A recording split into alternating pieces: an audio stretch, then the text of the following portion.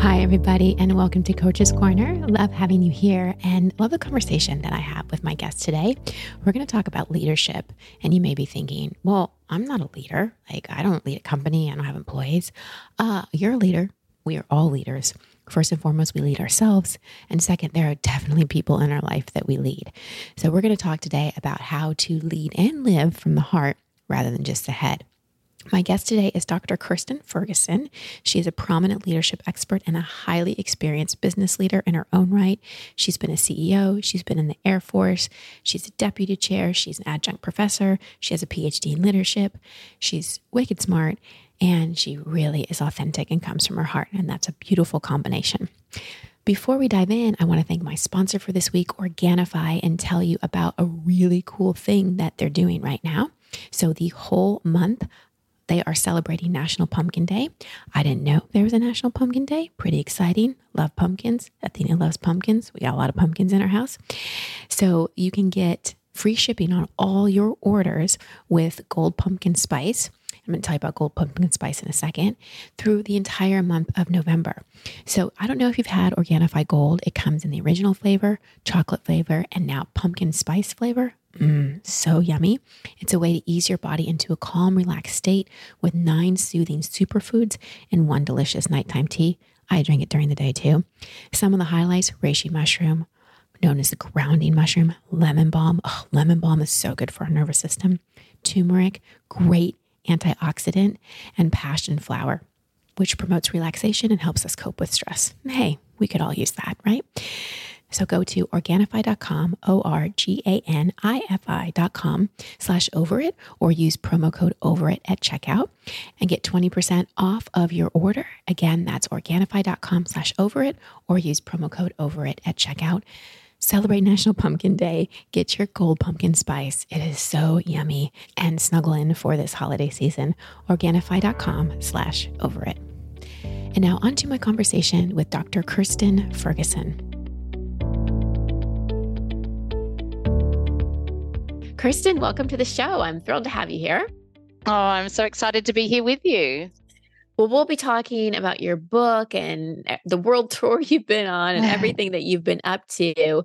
But I want to start by just talking about you. You know, for someone to write a book on leadership, I'm sure that you've had your own journey with leadership. So can you tell us a little bit about your journey and what inspired you to become an expert on leadership? Yeah, sure. And I think, I guess I'm a little unusual in that, when I talk about my career history, it has been so diverse, and there's no way I could have imagined, when I left school, that I'd end up doing what I'm doing. Yet everything seems to have been for a reason. And I think every decision I've made, conscious and unconscious, has sort of led me here. So it's funny how the world works, as I'm sure you know. But I started my career in the military, and so a long way from what I'm doing now. And I was only 17 and went and joined the Air Force and went to our academy here in Australia, where there were hardly any women at all. And it was a time when leadership in particular at that academy was pretty brutal, and it's been the subject of much review and investigation since then, just for how cadets were treated. If you imagine all those Hollywood movies of yelling and screaming, sort of that was it. Yeah. But I was really lucky that even in that environment, I managed to do really well, and I ended up graduating valedictorian or dux of my graduating class of men and women, which I feel really proud of. But there's, a real dark side to that too. I sort of learnt early on that to get along and to succeed, I needed to just fit in, and I hoped no one noticed I was female at all in particular for many, many years. That has completely changed.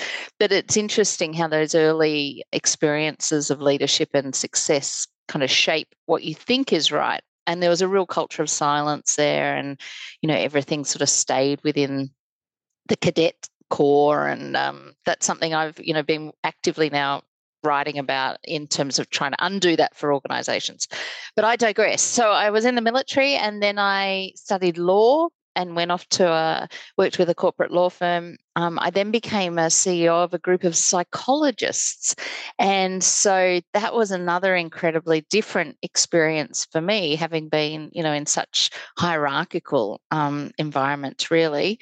And psychologists obviously love feedback and giving feedback, and it was a real feedback culture. So learning to lead in that environment has really stood me in good stead for what I've done since, which has largely been sitting on company boards, some really large publicly listed companies. I spent some time chairing our Australian Broadcasting Corporation, the ABC, through some really public, high-profile challenges it was going through. And so I had to learn through influencing people in that situation. It's quite different from leading an organisation. But that's all my own personal experience. I guess I'm unique, I suppose, in that I also went off and did a PhD in leadership, because leadership, I think, for me has been part of my DNA. I mentioned that I was only 17. When I was at the academy, I did my first degree and did a research thesis in leadership. And so it amazes me that for 30 years or so, I've obviously been interested in it. And so here I now can bring it all together. So that practiced experience as a leader where it's a theory might say A, but in real life, B is the only thing that's going to work. And I really understand that sort of pragmatic approach. But I also believe that having the research and the data is essential for helping us sort of learn and progress about what we can do differently as well. I love that. Thank you for sharing that. I love hearing people's story because it reminds us it's never a straight line to who we are. And so often you hear, especially I've got young daughters, 23 and 21, and, they imagine that the decision they're going to make now is the one that's going to lock them in forever. And I try and, encourage any young people or anyone at any stage in life. It's just a point in time and it doesn't lock you into anything. Yeah, it's so true. I have one of the things that I do is a lot of keynote speaking and often in the corporate market. And one of my talks is leadership from the inside out, and it's talk on leadership. And when we're talking to people that may want to come in, they're like, oh, well, we like the leadership thing, but it's going to be all levels of people there, not just our COOs. If we ever have like an executive, then, and what I say to them is everyone's a leader. Everyone's a leader. And so I'd love you to speak to that. It does. Because you said you're a natural leader. Do you believe everyone's a leader, or that certain people have just more natural leadership capabilities? Or is it more, how do we define leadership? Oh, all of the above. How long have we got? I'll limit my comments to the headlines.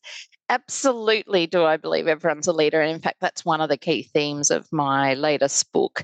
And I use some examples of like a supermarket checkout operator and different type. I've interviewed all sorts of leaders, including those we wouldn't traditionally sort of think of as leaders, because we all lead in our families, in our communities, and in our workplaces in the impact that we have on people around us, through obviously the words we use, the choices we make, the behaviours we role model. So I'm firmly a believer that everyone is a leader. And I too, like you, I'll give keynotes and someone will, be spending a lot of time telling me what sort of level of leader they are. And I'm try to explain it's not really relevant to any of the message that I'm sharing, because it equally applies. In terms of the second part of your question, which was about ability, I think all of us have the capacity to be effective leaders. So I always like to think of it a little like, I don't know, 100-meter sprinter at the Olympics who, I could practice every single day for the rest of my life, or when I was younger, and I was never going to get to the Olympics because I just didn't have the predisposed natural disposition to it. But I got better and better, and I would get better and better.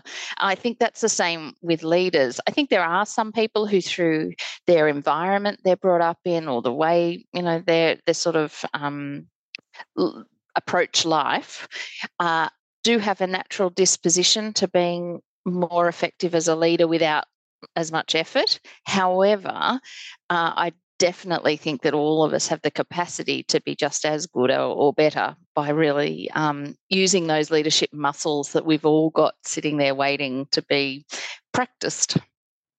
I love everything that you said. And what came up for me when you were talking is that we're all natural leaders. We just have different styles. of it. Like I think that some people are better at leading hundreds and hundreds of people, and some people are better at leading in a one-on-one capacity, and some people are better at leading maybe in more creative things, and some people are better at leading in more pragmatic, logical things, but it's all leadership. So maybe this would be a good time to define. I'd love to hear your definition of what Yeah. is leadership. Well, it's certainly not what you find in the dictionary. And, when you look at what either the Webster Dictionary or the Oxford Dictionary, it's all about followers. And, Right. I think that's such an old fashioned notion. And we really need to update how we define. And in my book, Head and Heart, The Art of Modern Leadership, I spend the first part of the book really asking us to rethink what leadership means in our modern context. Because for me, it's all of us, because, I mean, I'm often asked, to be a leader, do you have to be a good leader? And, unfortunately not. There's people who make awful decisions that have an awful impact on people, but they're still leading. And sadly, in their world, perhaps they're very effective as a leader. But it's that context question again. And that means that all of us are having an impact, positive or negative. And I think anyone who can impact someone else in any capacity, as I said earlier, through their words, their choices, their behavior, is leading and has a choice to leave a positive or a negative impact in their wake. And I get many people pushed back who can only think of leadership in very traditional terms, being at the top of the organizational chart or having that power or authority. And I understand why they think that way, because for centuries it's been ingrained in us. I mean, at school we only ever learnt about kings and queens and explorers and titans of industry, those people who were exceptional and at the very top of the tree. Whereas in recent years, we just know that there's leaders amongst us doing things that impact, sometimes many, many people's lives that go unheralded and that we don't sort of acknowledge or celebrate as leaders. And I think that needs to change. I agree. How do we change it? I think we talk about it, and I think we acknowledge the role models around us who we wouldn't normally do so. Back in 2017, I started a campaign called Celebrating Women, actually, and it got far bigger than I ever expected and became quite viral and led to my first book. But it became because I believe that every woman is a role model, and I wanted to sort of improve my social media news feeds from how depressing they can be by just sharing the stories of ordinary women. And I managed to celebrate 2 women every day for an entire year and ended up celebrating 757 women from 37 countries. And every single one of those women were women we really would never normally hear from: cleaners and retirees and nurses and all sorts of women. And they are all leaders in their own way. And as I wrote my book, I sort of had in my mind a single mum at home, trying to start a small business on Etsy that just making choices for her family.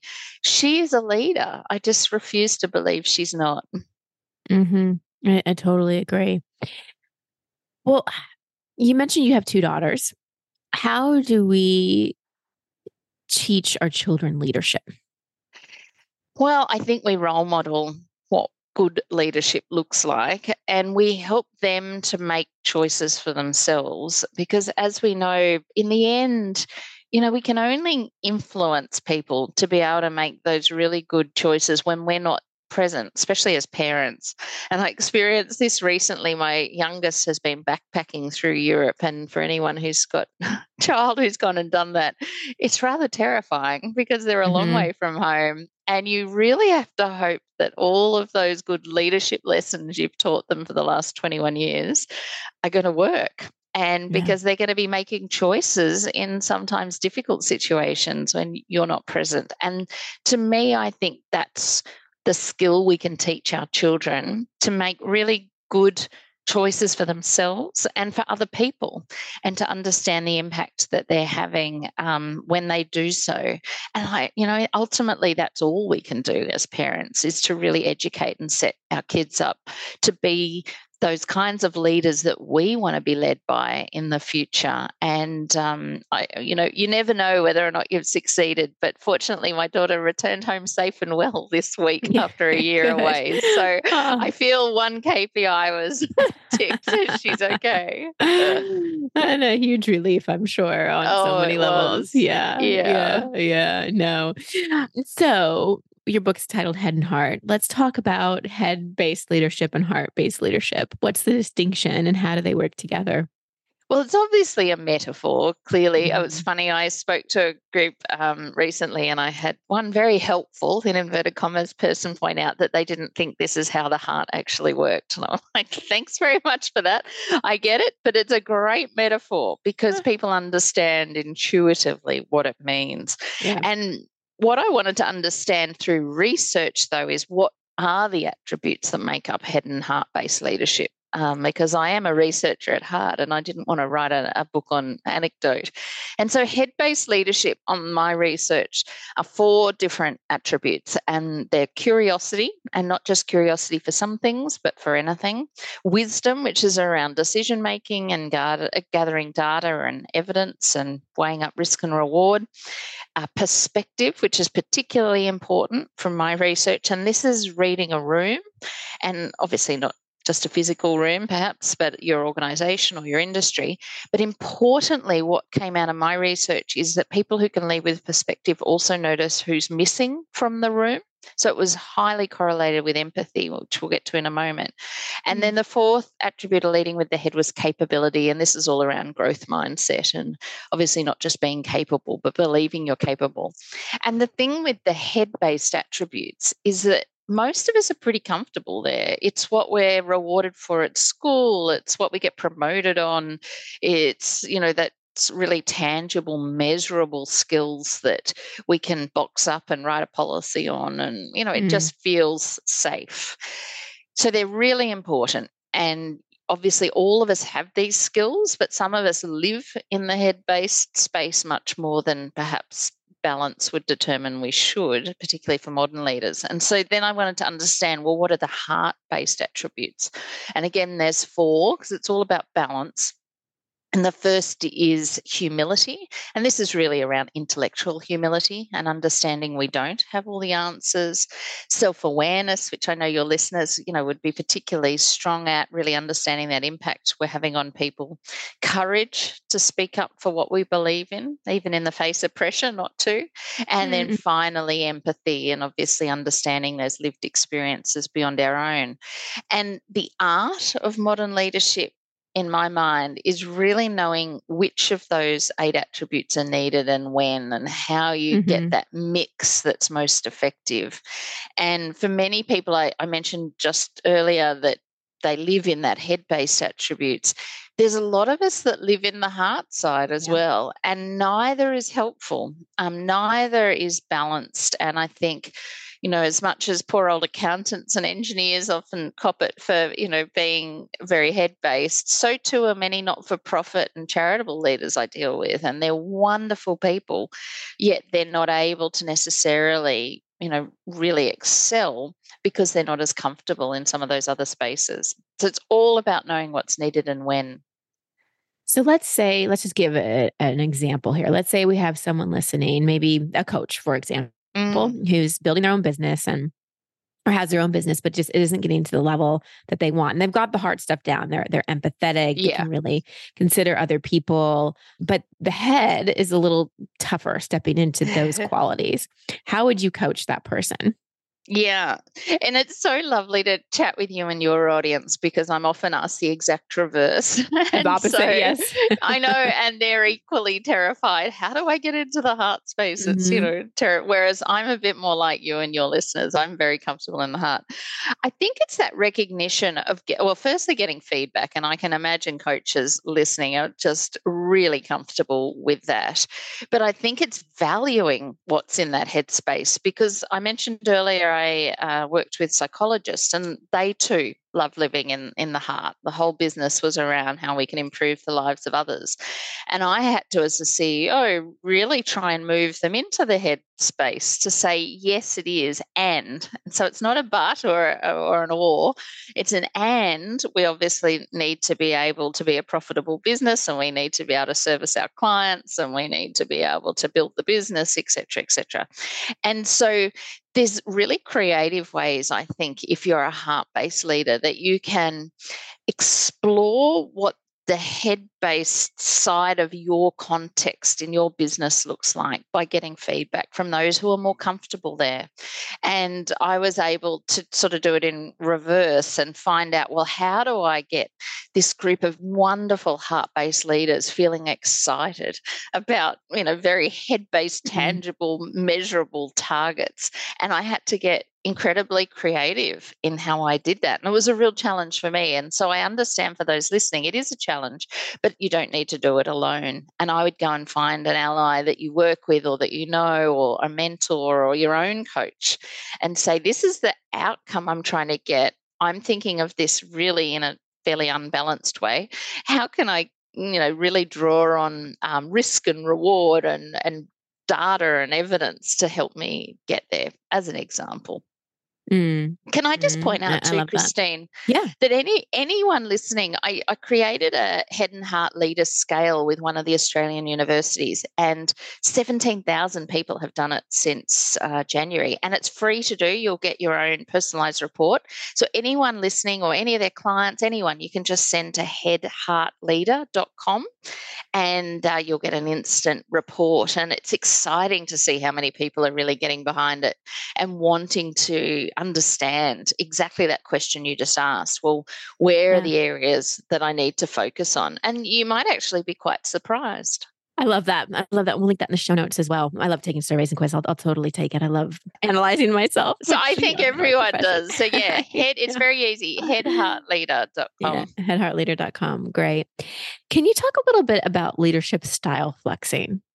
Like knowing when and how to style flex in certain situations. Because I think we can get attached sometimes to a certain leadership style, or think something really is going to work, or are one way at work and then we need to be a different way at home. How can that be something that is not stressful? And how can we bring more awareness to that? Well, it's such a good question. And this is that attribute I spoke about, perspective, really reading the room, knowing what style is going to be fit for purpose. Now, you mentioned between home and work. I am a believer that I think modern leaders integrate the leader they are at home and at work and in the community. So you are the same person in essence, because I compare that to when I was starting my career, particularly when I was at a law firm, and I'd put on a suit in the morning, and I was quite a different person at work than I was at home, and it never sat well with me. It just was incongruous, and I never felt I could be myself. So I think you do need to find who you are across all aspects as a leader, but then within that, you're absolutely spot on. I was a very different leader in the military to the type of leader that was effective in a law firm, to the type of leader that was effective, with psychologists and then on boards. And you do need to really, as I said, read the room to understand, well, what's going to have the most impact in this scenario? And then even within that, the tempo can change. So I mentioned I'd been chair of a board during a very high pressure situation. And essentially it was a crisis that I had to lead through. And so whereas, I might normally be very consultative and take time to gather everyone's views, in a crisis you don't really have that opportunity at all. And in fact, you reduce the number of people that you seek your decisions. But you need to understand what is going to be fit for purpose in your situation. And the only way to do that is trial and error. And that's the only way I think I've learned over years and through painful experiences of getting it wrong. And I interview a woman called Pip Marlowe in the book who led Salesforce. And she talks about her experience of having been always in the tech industry. She went from Microsoft to a bank to Salesforce. And at the bank, she sort of misread what was going to be effective, because obviously financial services very different to leading in a tech company. And for some of us, we all go through that where we realize actually the impact I was hoping I was going to have just isn't working. But for many, you've got time to calibrate and to get feedback and to understand, okay, well, what is going to work in this situation? Mm. For people that do lead other people, especially in a work environment, we talked a little bit about parenting. Um, because one thing that I saw back when I did a lot more corporate consulting than I do now, one thing that I saw is leaders, even leaders that were really well liked and were doing well in their role, were great at leading people, but not so great at teaching the people they led to be Mm, leaders. mm. So, how do leaders create leaders? And why are they afraid to sometimes? Do you know, I would put myself in that bucket, if I'm honest. It's Mm, interesting. You learn over time what you're good at and what you're not good at. And I've never considered myself to be particularly good at teaching or, understanding how to best. It's not coach, isn't the right word. One on one, I'm okay. But yeah, I understand that question is such a good one because, again, that self awareness, you need to understand what am I good at and what do I need to bring some mhm, other people in to help with. I think the idea of coaching and thinking of yourself as a coach rather than as a leader is incredibly helpful. And Microsoft has done that well with their coach model care framework that Satya Nadella has put in, where it really, across an organization, encourages every leader to think of themselves as a coach. And so that's something that's ingrained in their culture. There's a thing I coined maybe more than 10 years ago now that I still use as a tool. And maybe this is just a little thing that people can use, but I call it the word to wisdom ratio. And I know for leaders, you might go into a meeting with your team and they all sit there quietly because you've really educated them that you're going to come up with the answers anyway. And so you end up coming up with the answers and you're doing all the talking and coming up with that suggestion. In that situation, your word to wisdom ratio, in my opinion, is not very healthy because we mm, want to have a word to wisdom ratio where we're actually saying the least possible to get the best outcome, because they are opportunities for others to come up with a solution. Even if you know it, you're mhm. coaching other people through great questions and through encouragement and just allowing that space. And so thinking about it in those terms and really, weighing up your word to wisdom ratio is one way you can make sure you're coaching people rather than telling. I love that.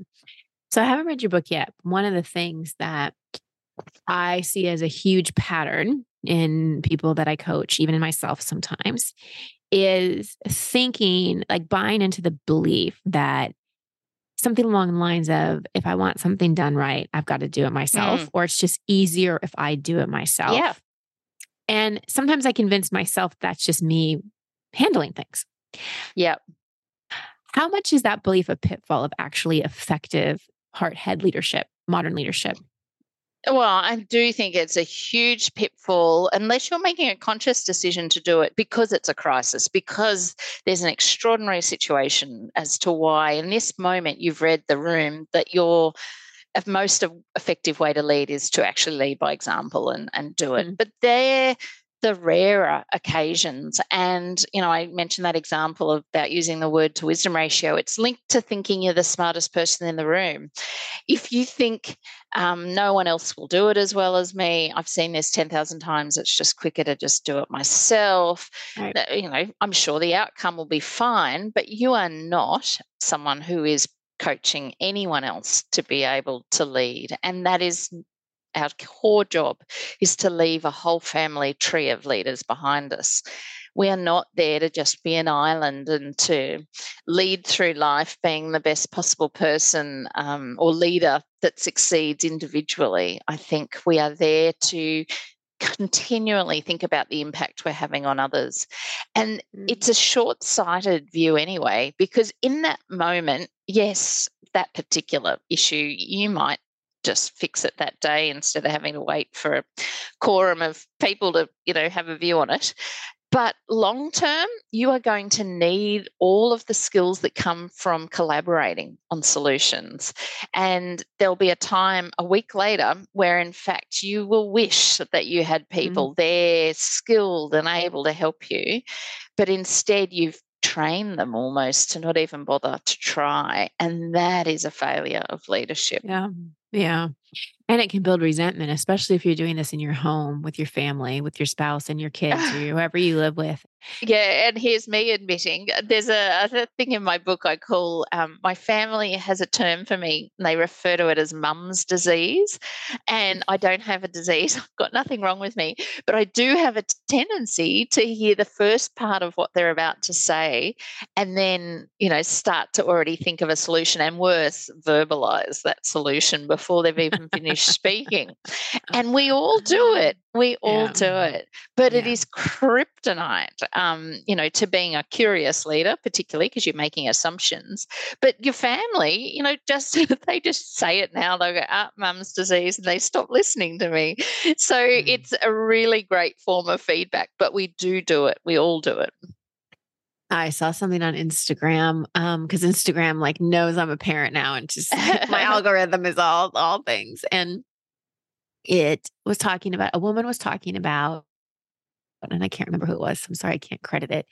She was talking about how she's teaching her children, especially her boys, there's no chores. She's teaching them how to notice what needs to be done. So instead of making a chore list of Andy takes out the trash and Julie folds the laundry and whatever, it's more teaching them a noticing of what needs to be done and acting on it. Because one of the things she's experienced, especially as a woman in the household, is the mental load of not only having to do stuff, but track everything that needs to be done. So her kids come to her now and be like, Mom, we're running low on toilet paper. I'm going to go to Amazon and order it. Instead of the toilet paper comes and the kid unpacks it and puts it away. It's teaching them every step of it. So I'm just wondering if you have any comments on that and how we can, both in our parenting and in our leadership, teach people how to notice. Because that's a big thing for me in leadership that's really important, is knowing what needs to be done before it needs to be done. not just in a preemptive way, but just in knowing what needs to happen way. As a mother of grown children, how old are the children in that particular lady's life? I think they were 8 to 12. Oh, gosh. Well, I'm somewhat cynical. I'd love to know how she gets through the teenage years with them noticing that toilet paper needs refreshing. And if she has cracked the code, oh, my goodness, she deserves all the accolades. Yeah. I mean, examples like that, they're fabulous, but I find that they're not realistic in that none of us are perfect parents. None of us are perfect leaders. I miss stuff all the time.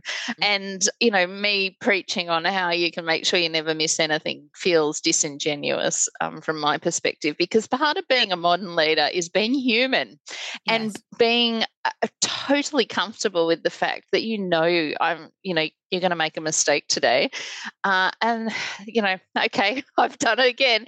Here we go. What have I learned from it? How can I sort of prevent this exact mistake happening in the future?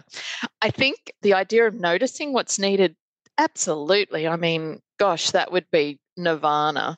I guess in my life, I think that's something that is next level. I would just be happy for people to acknowledge their leaders at the moment, let alone noticing how they, can preempt issues that are about to arise.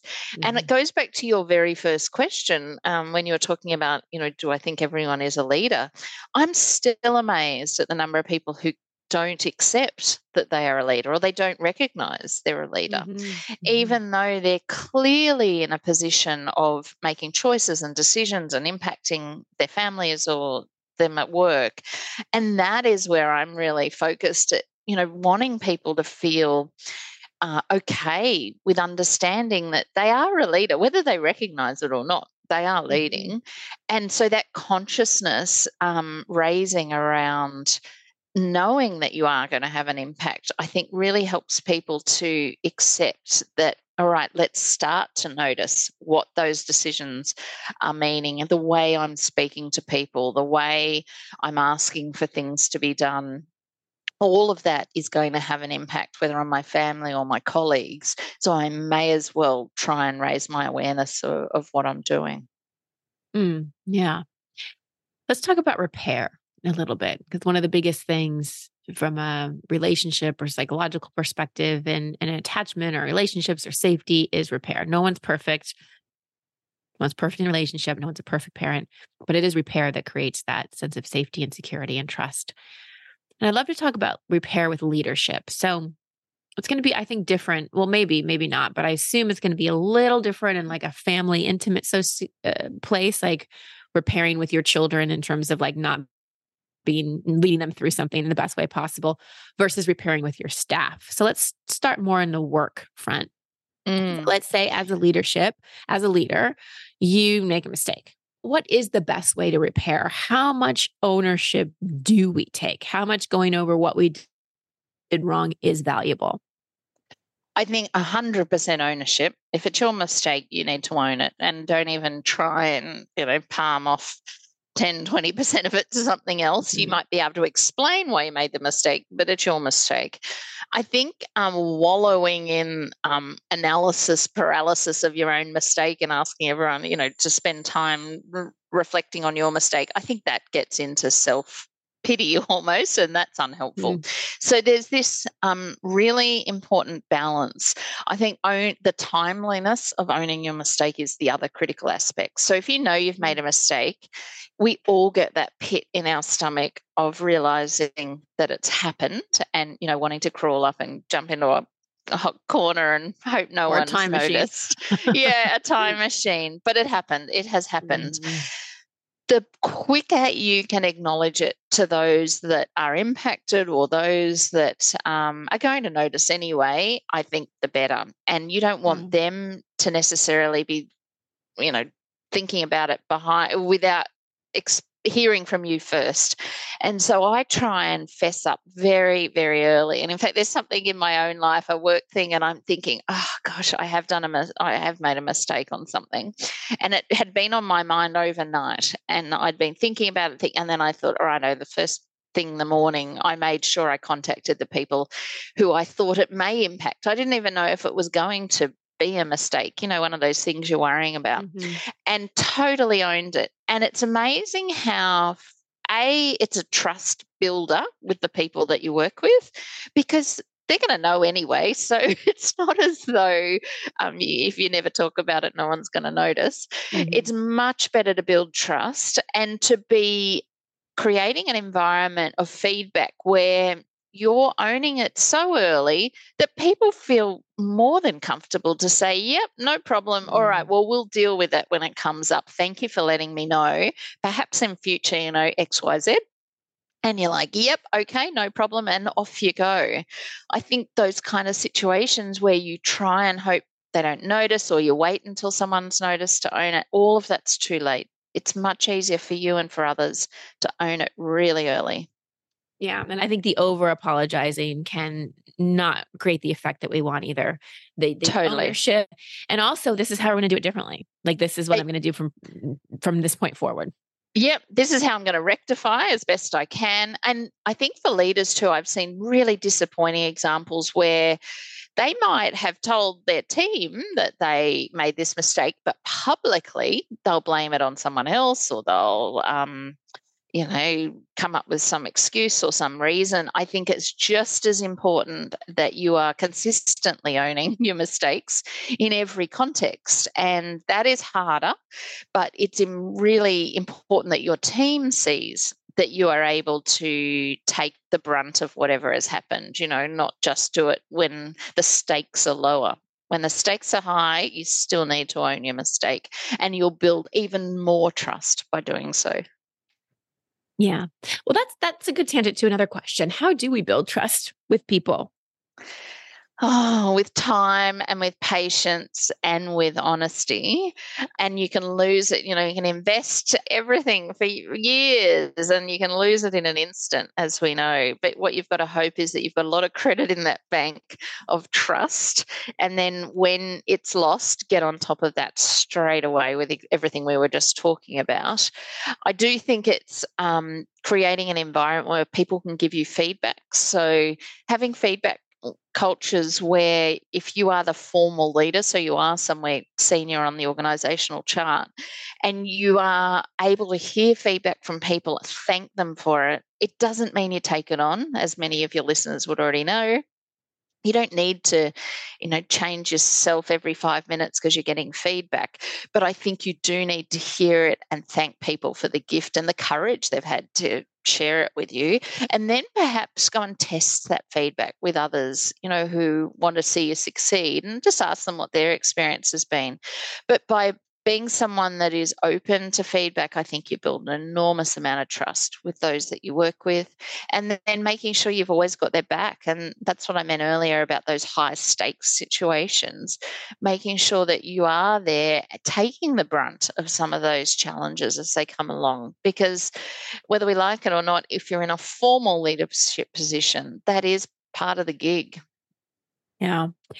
I'd love to talk with you a little bit about the difference between leadership and influence, because this is something that really concerns me with social media and people having the ability to influence a lot of people because they have great marketing or they have like a lot of numbers. And oftentimes we think if someone has a large following, then they're trustworthy. And so oftentimes people that have a lot of influence also have a lot of, by default, ability to lead people, which may not be the best thing. So I'm not sure what exactly my question is, but I think you get it. No, I get it. I do get it. Could you speak to that a bit?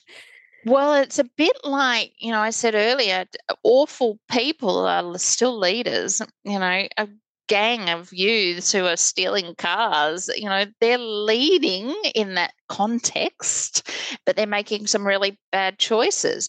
Now, influencers aren't necessarily making, that kind of terrible choice, but I do think influencers need to recognize they're leaders. They're leaders in their community of followers, and all of their words have an impact. All of their decisions and their choices have an impact.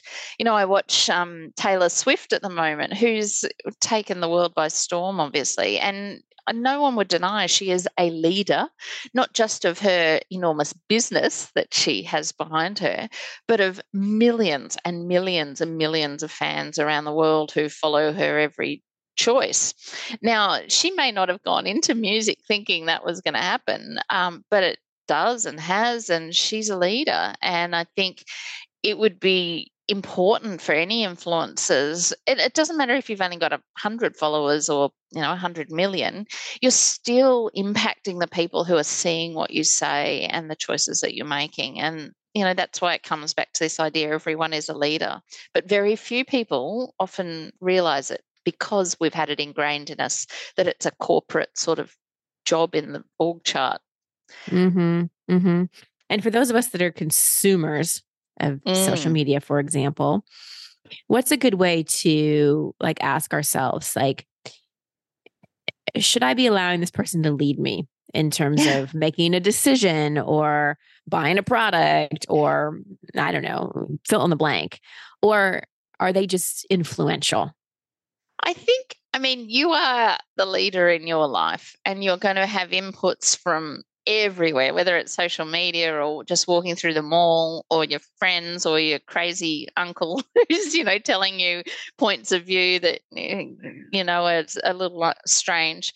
We have all of those inputs, and it comes back again to this balancing your head and your heart. What feels right to you, and read the room. Is this something that's going to resonate with the way you want to live your life? Is it a product you really need? I trust as leaders, all of us can weigh up those choices. And if we're struggling with that, then again, getting feedback in our personal lives from our friends and family is really important as to how we're going. And even from your kids. I know we were talking about how you own your mistakes. Certainly with my own children through my life, there have been times where I've said to them, I did not get that right, or, I've picked them up from school and I've had a stressful day and I'm not really listening to their endless stories about what had happened during the day. And I've realized that later and gone back to them and said, I really could have done better. And I am really interested in what you've got to say. Can we start over? I don't get it right all the time. Or those kinds of ways of thinking about your impact is relevant in every single part of your life. And I think as long as you've got that sort of first principle idea of, I'm going to make mistakes, it's not the end of the world, but I need to rectify it. It doesn't matter where you are. And it doesn't matter if you get influenced by someone and you buy something on Instagram that you really don't need, because I can assure you I've done that many times. Oh, and then I think, what was I thinking? But I'm responsible for that choice, not the influencer. It's me that's gone and bought it and decided I need it because I want to feel beautiful or whatever it is that it is flogged at me. I can't blame someone else for that. I need to take personal responsibility. Well, that's leadership right there. Exactly. Right? Exactly. Mm-hmm. Well, as we wrap up here, what place I'd love to start winding down is talking about how leadership is a privilege and it's not something we're entitled to. Yeah, that's a real view of mine. And again, it comes from this idea that has been ingrained in us that, leadership was just for those select few. And over the centuries, it was such a narrow group of people that fell into this sort of great man theory of the 18th century. And frankly, it was mainly men, and it was mainly white men, white privileged men that were born into leadership. And I think that has been completely debunked. And we have leaders amongst us, leaders of all shapes and sizes and ethnicities and sexualities and every other lens of diversity. And that is what we need to celebrate. And for anyone listening, you are a leader. It doesn't matter, what you're doing or how many people you're influencing. This is all about you being really conscious of the impact that you're having and the wake you're leaving in your life. Yeah, for yourself and others, because we all have to live with our own decisions first and foremost. Exactly. Yeah. Oh, this has been so juicy and insightful. You mentioned the quiz that people can go to. Where else can they connect with you? Where can they get the book? Yeah, well, the book is on Amazon, and it's available worldwide, but certainly Amazon US. I'd love to hear how you find it. I'm on all the socials, but particularly LinkedIn and Instagram as Kirstin Ferguson. And you can visit my website, kirstinferguson.com. But otherwise, go to headheartleader.com. I think you'll be really interested to see, where you tend to balance as a head or a heart leader. And I can't wait to hear how you find it. Oh, beautiful. Thank you so much, Kirstin.